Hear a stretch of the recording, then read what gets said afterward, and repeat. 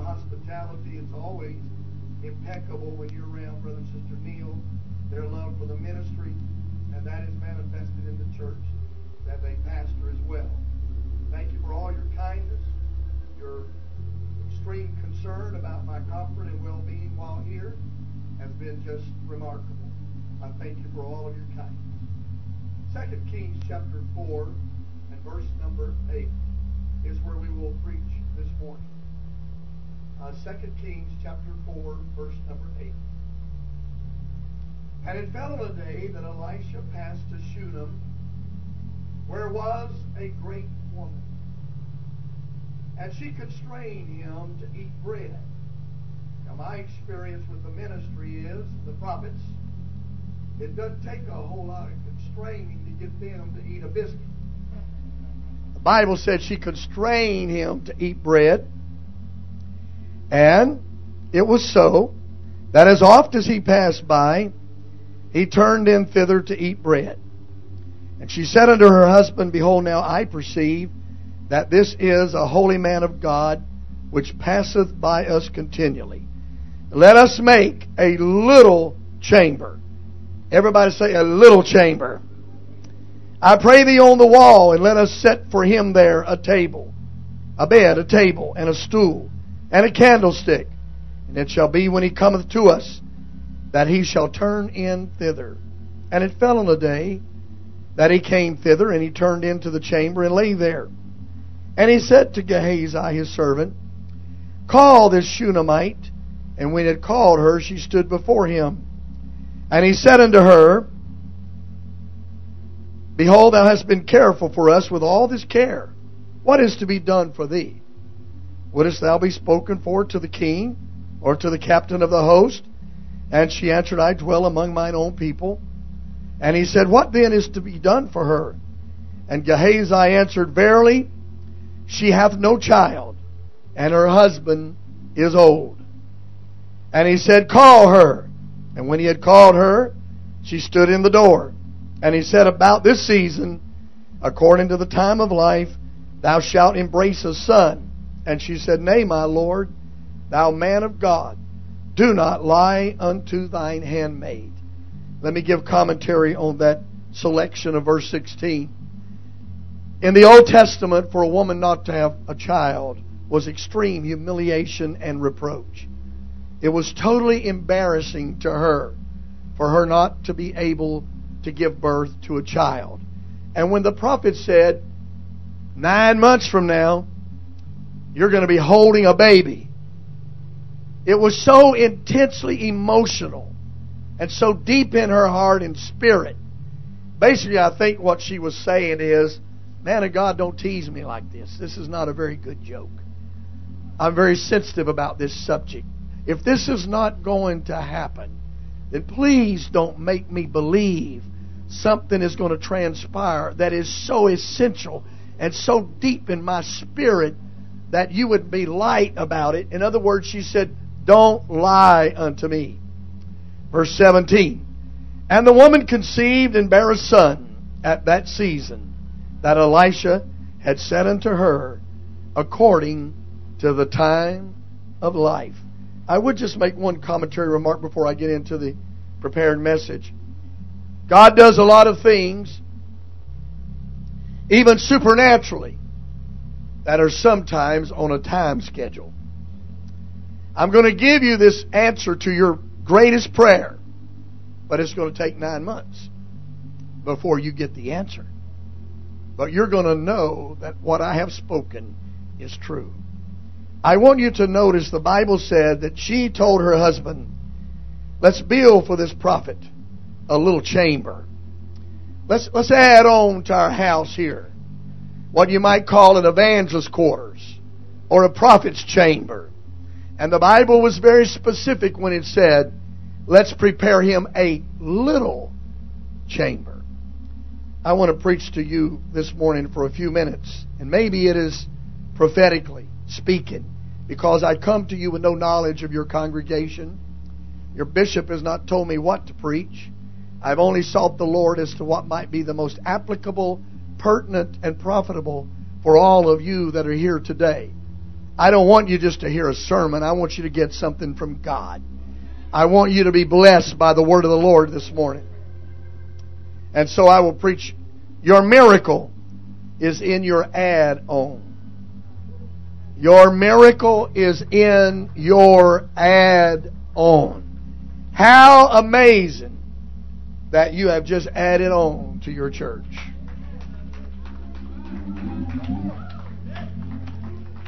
I didn't select the message today knowing that you had added on. I had already felt what I would preach before the bishop told me about the beautiful facelift to your building, and it is absolutely remarkable.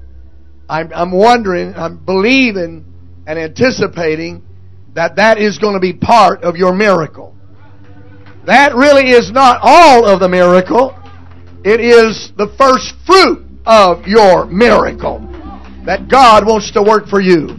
Turn around before you sit down and tell somebody your miracle is in your add-on. God bless you, and you may be seated. Now, this is what I sense in the Spirit with my finger on the pulse of the apostolic church. In a spiritual climate characterized by either status quo or subtraction.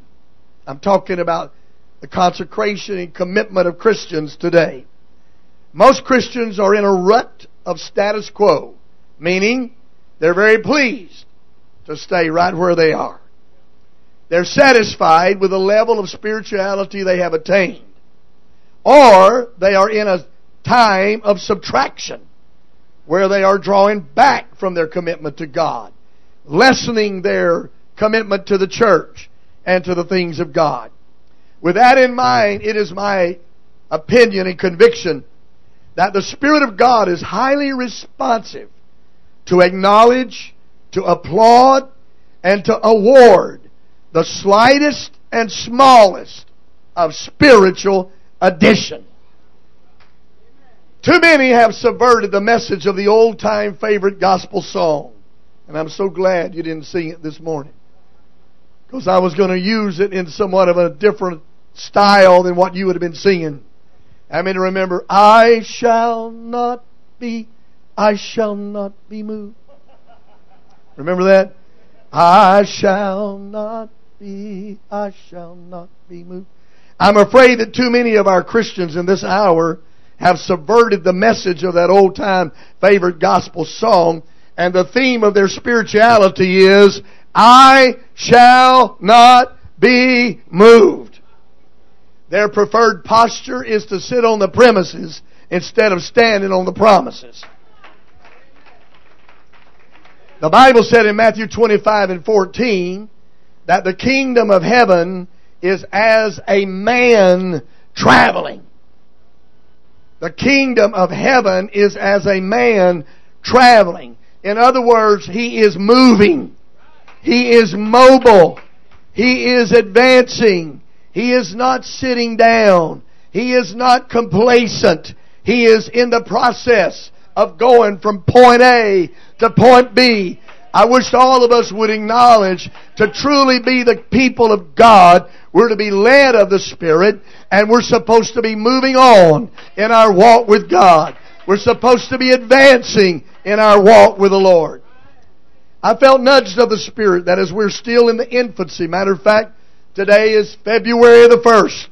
The new year is still somewhat in an infantile situation.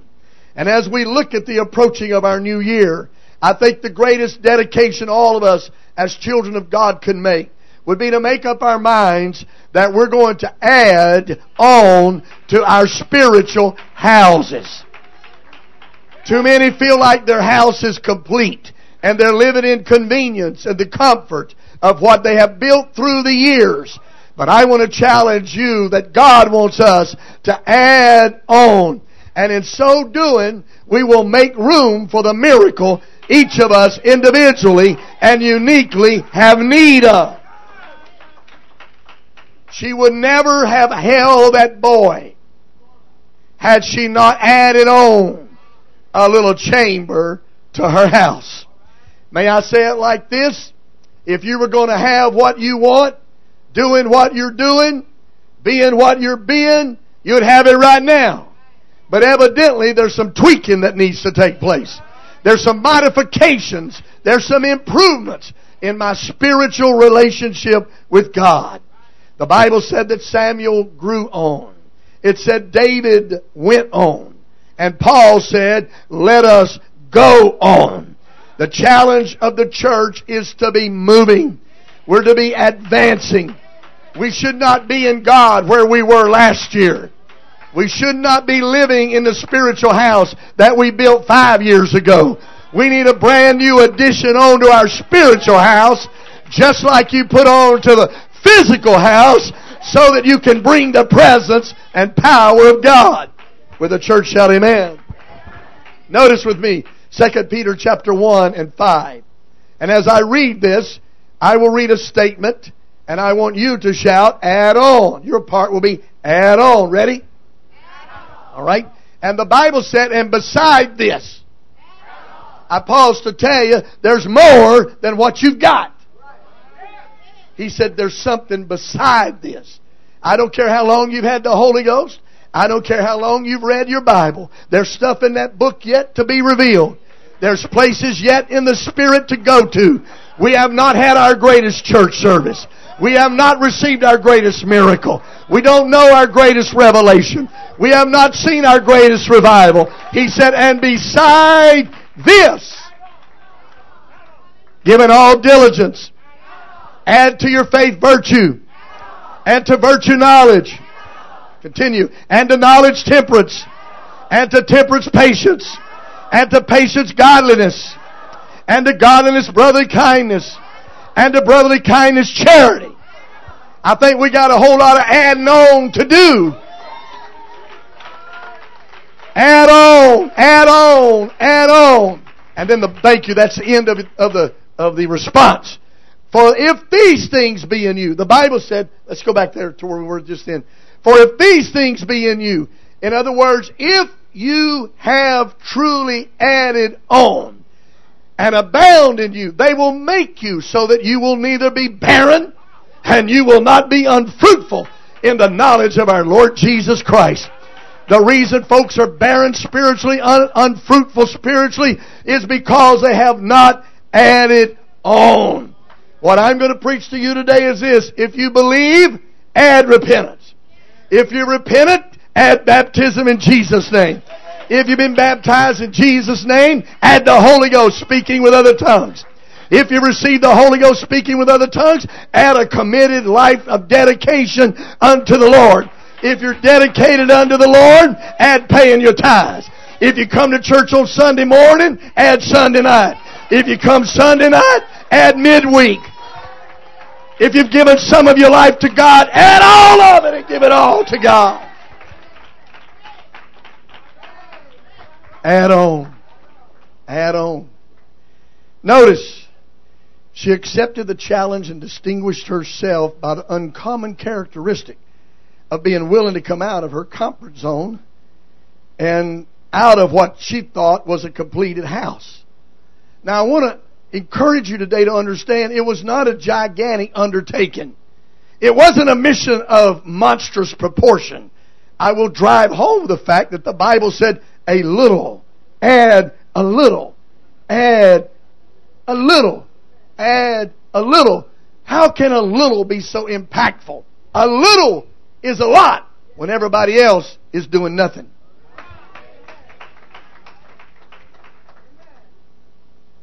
If you'll do a little more for Him, you'll get a whole lot more from Him. We sing all the time, more of you, more of you. I've had all, but what I want or need is more of you. I got a revelation for you. We're not going to get more of Him until we give Him more of us. The need of the hour is to give more of ourselves to Him. She said, let us add a little chamber. Now here's what I want you to notice this too. I want you to respond again. Your part this time will be for Him. Ready? A little chamber. A bed. A table. A stool. A candlestick. And God is just like this prophet. He likes it when you add a little and it's dedicated for Him. You're doing it just for Him. I was preaching a youth camp years ago in Illinois. And I walked up as my custom is and said, "Praise the Lord, church."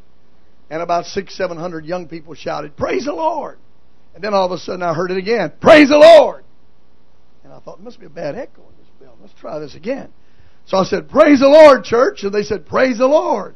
Praise the Lord." So I turned around to the leadership and I said, "Am I missing something here? What's going on? I've never seen this before." They said, "Oh, it's simple. The first time they said praise the Lord was because you asked them. The second time they said praise the Lord is because they wanted to." God wants us to do more than what somebody asks us to do. He wants us to do more than what somebody makes us do. He wants us to do more than what the rules say we have to do. He wants somebody to come to church with an overflowing heart that says, "I'm doing this not because somebody's asking me, not because somebody's making me. I'm just doing it for Him. I came to praise Him. I'm going to clap my hands for Him. I'm going to lift my voice for Him. I'm going to give Him praise." Somebody shout hallelujah. Amen. I'm afraid that some of our churches are becoming so sinner friendly they're no longer God friendly. I've been in Pentecost long enough to know we swing the pendulum from one extreme to the other. Now, sinner-friendly means that we can welcome non-Pentecostals to our church. They will not be offended. They will not be abused. They will not be stared at. They will not be humiliated. They will be made to feel welcome, even though they may not be Pentecostal, so to speak. Can the church say amen? We welcome everybody regardless of their background or their philosophy or their nativity or anything about. The church is where everybody is welcome. The ground is level at the foot of the cross. All people. He said in the last days He'd pour His Spirit out on all flesh. And that's right now. However, I think when our churches have exercised excellence in sinner-friendly, host at the door, hostesses, gifts to them, following up, making them feel welcome, shaking their hands, sitting beside them, making sure that they're comfortable. I think sometimes we folks forget what it's like to be a guest. Most of you have been in the church so long, you don't know what it's like to be a guest. I am continually a guest. Traveling and preaching, I'm continually a guest. But by now, a lot of folks, it's not really that I'm a guest. They know me by a picture, or they know me by YouTube, or they know me by something they've seen somewhere. They come up, quote sermons that I've preached years ago that I've almost forgotten, and they know me like that. So to say I'm a guest really is not fair, because when I walk in, they know that who I am to some extent. Can you imagine walking into a church where nobody knows you, and you just kind of walk in, and nobody shakes your hand, and nobody says, "Come sit by me. We're glad you're here today." I mean, if I walk in, I like to be acknowledged. I wouldn't want to just sit somewhere, especially at a Pentecostal church. Most of the guests in Raleigh, they want to sit near the door because they want to get out of there if it gets too hot, you know. When the Spirit gets to moving, the thing gets to popping, they might think, "I may need to leave here." So they want to sit near the door. But we really worked at making our guests feel at home, making them welcome. And our church has done a great job. Give yourselves a hand. We've come a long way in welcoming our guests. And we're going to do better. And we're going to work at it harder. However, we want guests to feel comfortable. We want guests to like what we're doing. But above and beyond what our guests think about us, we must never lose sight of the fact we want God to like what we're doing. I need God to like the way we're having church. I like God to like the way we're singing, the way we're praying, the way we're preaching. I'm not here just to please people. I want God to say, "That's the kind of preaching I like. That's the kind of worship I like." We need the favor of God. So she said, "Let's add this little chamber on." And in so doing, in 9 months, she had a miraculous son. A son she never would have held. A son she never would have had she not built a little add-on to her house. Later on, when the boy was a lad, he was in the field working with his father, and he screamed, "My head, my head." And the father said, "Send him to his mother." He had learned a little something about his wife. The boy was there because of the perception of the mother. The mother said, "I perceive that if we'll do something to accommodate this man of God, that miracles we want will happen." So when the boy went down with a apparent sunstroke, the father said, "Take him to his mother." His mother is really why he's here. His mother is why he will stay here. I want to preach a minute about the church, the mother of us all. Don't ever forget where you got what you got. And don't ever forget how you're going to keep what you got. Is to stay close to your mother. The church is the mother of us all. And so the boy died. And she took that boy and she laid him on the bed of the man of God. Where? In that little chamber that she had built. And her boy was restored back to life. If you don't add on, you won't have anywhere to take your crisis. You won't have anywhere to take your challenges of life. When things get tough, the place you're going to have to take your situations is into that little add-on that you made for the man of God. Now I want you to notice she told her husband, he's coming by here all the time. He just passes by here all the time. We got to do something to stop him. It's not enough that he comes by here. We want him to stop here. So she made arrangements, she made preparations, she made enticements, and it produced a field of spiritual magnetism. She said, I'm literally going to chart the course of this man of God. If he comes anywhere around here, he's going to remember this nice bed. He's going to remember this good bread. He's going to remember this little add-on that's strictly for him. We did this for him. How many have ever been to a Christmas party? Maybe they just do this down south. Around Christmas time, I've been to Christmas parties, and folks come in that you weren't expected to be there. Maybe somebody didn't come that you thought was going to come. And I've seen people pull out the old eraser and rub one man's name out and write somebody else's in. They didn't know they were coming. They're trying to cover, oh, I didn't know he's going to be here. Let me, he's not here. Let's change this. Well, I want you to know there was no changing going on. That place was made for the man of God. It wasn't second. God don't want to be second choice. Matter of fact, let me preach to you right now. God is not the Red Cross. Some folks use God as the Red Cross. You familiar with the Red Cross here? You know what this is? I forget sometimes. I'm not exactly in my culture altogether. You may not know what the Red Cross is. The Red Cross is called in disaster, in tragedy, in terrible situations. Some people view God like the Red Cross. The only time they call Him in is a national disaster. The only time they think about praying is when somebody's about to die. I wish the church would let our guests know today that God's not only good in the tough times, He's good in the good times. That it's not only right to serve God when everything's bad. It's not just right to pray when you're in trouble. But I'd like for somebody to stand, clap your hands and say, I ain't got no trouble, but God is still worthy of my praise this morning. Everything's going all right with me right now. I'm going to praise Him.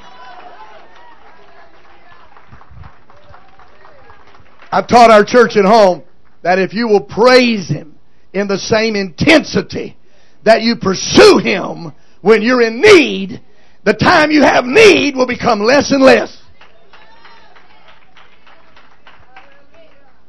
Now, I'm a testimony to that. I know I don't look a day over 64, but I'm 65. And I rarely in my whole life, well, I'm just going to say it like this, I don't remember ever telling God I needed money. For me. For me. I've never told God I'm hungry and I sure would like to have something to eat. Am I the only one? I've never prayed, God, I wish you'd give me something to eat. And I'm not talking about last year or last 5 years. I'm talking about my life.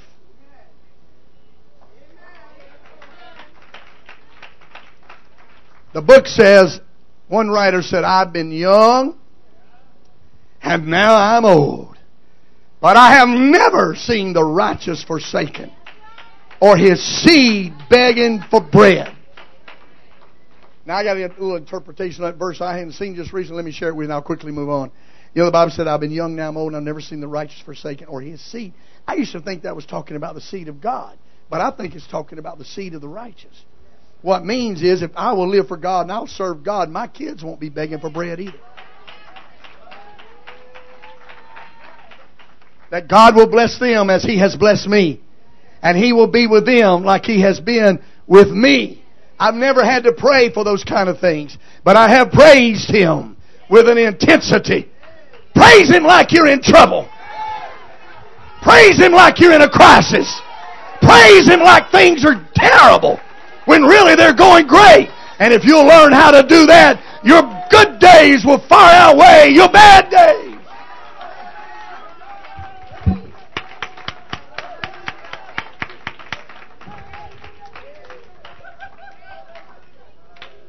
She said, when I get through designing this little chamber here, I'm going to tell you what, He won't come anywhere around here without coming here. David picked that thought up too in Psalm 65:1 when he said, praise waiteth for thee, O God, in Zion. Now you go where you want to go, God. And you stay where you want to stay, God. I just thought I'd tell you, we got some hallelujahs over here. I just thought I'd tell you, we got some hand clapping over here. I just thought I'd tell you, we got some folks that ain't ashamed to dance for you over here. Now you go to church wherever you want to go, but there's praise waiting on you over here.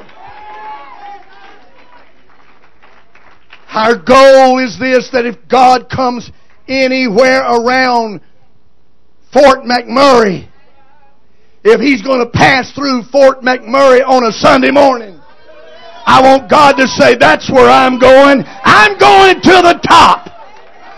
Because I know there's people there that are going to praise me. There's people there that are going to welcome me. There's people there that are going to bless my name. We can chart the course of the Spirit. Hallelujah! Hallelujah!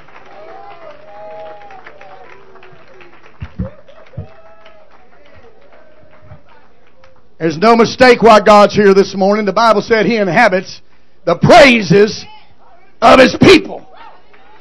Now you may not like what just happened, but book tells me God likes it. And so who am I going to try to please, you or Him? I want you to like us, but I'm going to tell you, when it comes between you and Him, I choose Him. Because you can't save me. You can't heal me. You can't deliver me. You can't bless me. You can't get me out of hell. You can't put me into heaven. So my priority is going to be, what does He like?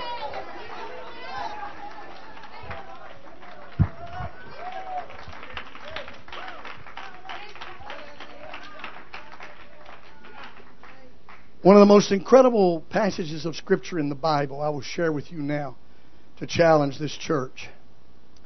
And that verse is Mark 11:11. Look at this. And Jesus entered into Jerusalem and into the temple. The name of our church is the Temple of Pentecost. We call it the top. This is the tabernacle of praise. You could call this the top. We advertise in our city, meet me at the top. My bumper sticker, my North Carolina specialized tag says, see you at top. See you at top. When I drive in the city, I'm telling everybody, I want to see you at the Temple of Pentecost. Of course, that also means I want to see you in heaven, right? We'll see you in heaven, top. So Jesus went into the temple, and the Bible said, when He had looked round about upon all things, now the eventime was come, He went out unto Bethany with the 12. One of the most strange passages of Scripture in the Bible. One that I don't want to ever happen at the Temple of Pentecost. Amen. Jesus came to church. He walked around. He looked at everything and everybody. And then the Bible said, And Jesus said, well, he didn't say nothing. He just left.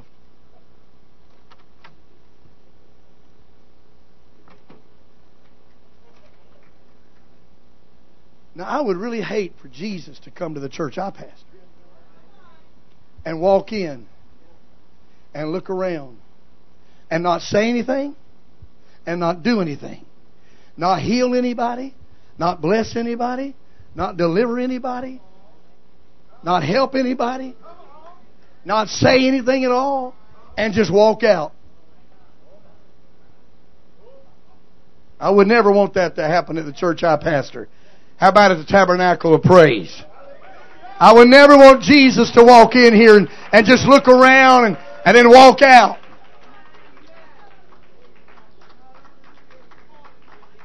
Now the Bible doesn't tell us why He did that. It doesn't tell us, was He offended at what He saw? Or was He offended at what He didn't see? It doesn't tell us why He left. Good or bad. It just says He looked and He left. But I have a clue that I'm going to share with you.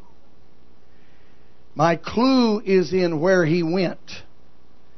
When He left the temple, He went 2 miles east of Jerusalem on the Mount of Olives to a place called Bethany. Bethany, if you know your Bible, is a very special place because Bethany was the home of 3 of His best friends. Mary, Martha, and Lazarus lived in Bethany. It's as if Jesus said, I don't have any friends in here. And I can't stay where my friends are not. So I know where my friends are. I'm going to go be with my friends. Mary, Martha, and Lazarus. Mary represents worshipers. Martha represents workers. Lazarus represents witnesses. And Jesus will never stay in a church where there are not worshipers, workers, and witnesses. If we want Him to stay in our church, we're going to have worshipers, workers, and witnesses. Clap your hands if you want Him to stay. Everybody say a little bit. Add on just a little. Add on just a little. Wherever you are, just add on just a little. I'm not asking for radical movement in your life this morning. Just a little movement. If you sit in the back, come to the front. I'm not talking about right now. If you sit in the back, move up front. See, we've got empty seats up here. If this was a rock concert, they'd be full. If this was some type of drama in the world, it'd be full. If it was a Super Bowl, heaven forbid, that might be empty because we couldn't afford whatever it cost. But these seats are free. And there's no higher cost to sit beside the bishop's wife than there is on the back row. They're the same price. Nothing. Nothing. Matter of fact, I took my family to Disney World years ago, and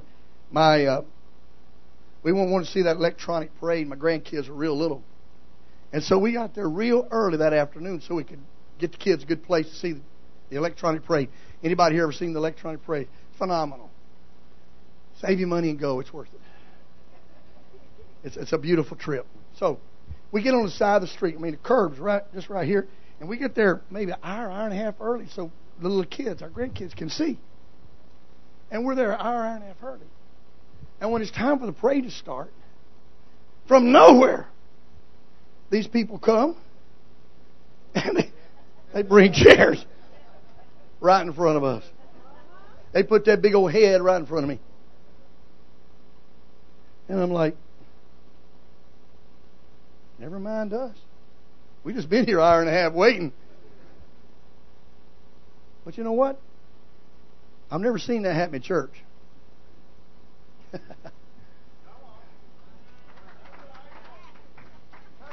I've never seen anybody say, excuse me, but that's my seat on the front row.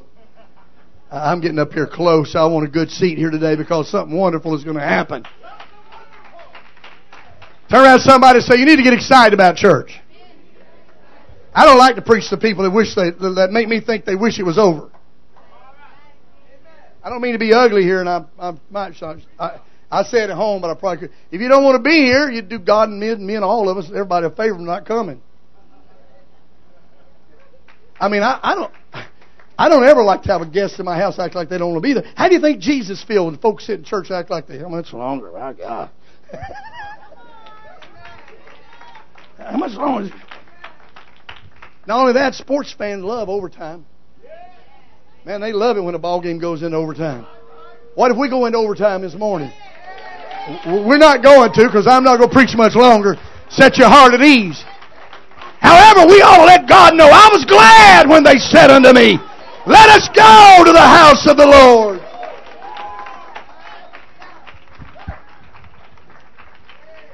Everybody say just a little bit. Jesus only went a stone's throw from His disciples, but it produced a prayer meeting that hell has never gotten over. He said, do you have any fish? They said, no. He said, well, then you cast your nets on the right side. I've seen those little boats that they were fishing out of. They're no wider than this platform. But over here's nothing. Emptiness. No bites. Nothing. They walk over here, drop their nets, and they start filling up with fish. Now, first of all, let me do a little teaching here. Jesus told them to drop their nets. But if you read the Bible carefully, you'll see that they dropped a net. See, they'd already cleaned them, and they were lazy. They didn't want to wash them again. He said, drop your nets. They dropped one net. And He, being omniscient God, knew how many fish were under that water, and it was more than one net could hold. You're not going to be able to hold this with a net. You're going to have nets.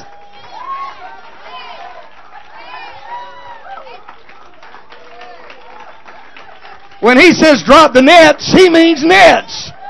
Because He knows how many fish are there.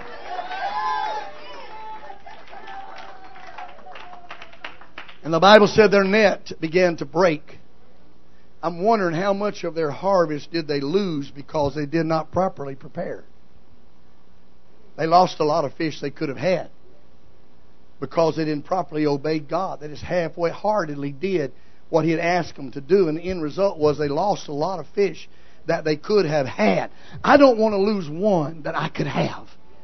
I don't want to lose one soul that God would like to put into my church, the church that I pastor. I wouldn't want to lose one soul in my city that God wants to go to heaven. We need to pack our pews. We need to fill the church.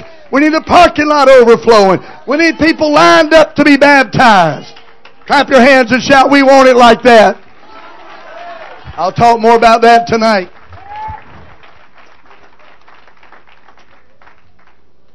So from here to here, they had a net-breaking, ship-sinking revival. From there to there. That ain't very far, is it? Just that far. And they had a net-breaking, ship-sinking revival. And it happened because they were willing to add a little. Just a little can make a great big difference in your walk with God, in your life with God. Let's all stand, shall we? Lift your hands and tell the Lord you're ready to make a little add-on in your life. I'd like to really add a little something more in my walk with God.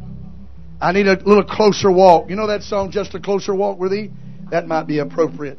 I just want to get a little closer than I've been. I want to do a little more than I've been doing. I want to be a little more than I've been. I want to give a little more than I've been given. Because a little bit with God can make a big difference. My brother-in-law taught me a very valuable lesson years ago. And I had heard this word, and he exercised it. We got some French-speaking people in here. Anybody here know French? Parlez-vous français? All right, we do. That's too bad because I don't know much. I may be in trouble here. The word, are you familiar with the word that sounds something like lagniappe? L-A-G-N-I-A-P-P-E, lagniappe. What that word meant in the French quarters of New Orleans, that's where I heard it. It means a little extra. A little something extra. If you buy a dozen donuts, they give you 13. I like that. They call that a baker's dozen too, don't they? A little extra. My brother-in-law taught me this years ago. He's now deceased, but he taught me this. If somebody did some work for him, and they said, "You owe me $100," he'd write a check or give them cash $110 or $120. And when they looked at it, they'd always be, "Oh, you made a mistake. No, that's not what you owe me. You don't owe me that. You made a mistake." And he said, "No, I didn't make a mistake. I just want to give you a little extra." It blows their mind. Because most people are griping about how much they charge them, right? They're trying to get a discount. But I've discovered, and I've used that principle for years, just a little extra. A little extra. When I need a mechanic, they seem to be able to get to my car. When I need a plumber, they seem to be able to get over to my house. Number one, they know they're going to get paid. And number two, they're going to get a little extra. A little extra. Some of you men might try that with your wife. It might help you there as well, you know. A little extra. A little something that you know that she wasn't expecting. A little extra. I'm preaching now, ain't I? Finally started preaching here. I've been messing around, but I finally started preaching. A little extra. And God likes a little extra. He said if they compel you to carry it, if you're compelled to carry it a mile, He said, go the second mile. Just do a little extra. Why don't you lift your hands and ask the Lord this morning to help you do a little extra. God, I want to do more than I have done. You're deserving of all that I am, all that I have. I want to do more for you than I've ever done. I want to pray more. I want to be more faithful. I want to give more. I want to live a more dedicated life. I want to better represent you to those that don't know you. I want to add on to my spiritual house and make room for a miracle.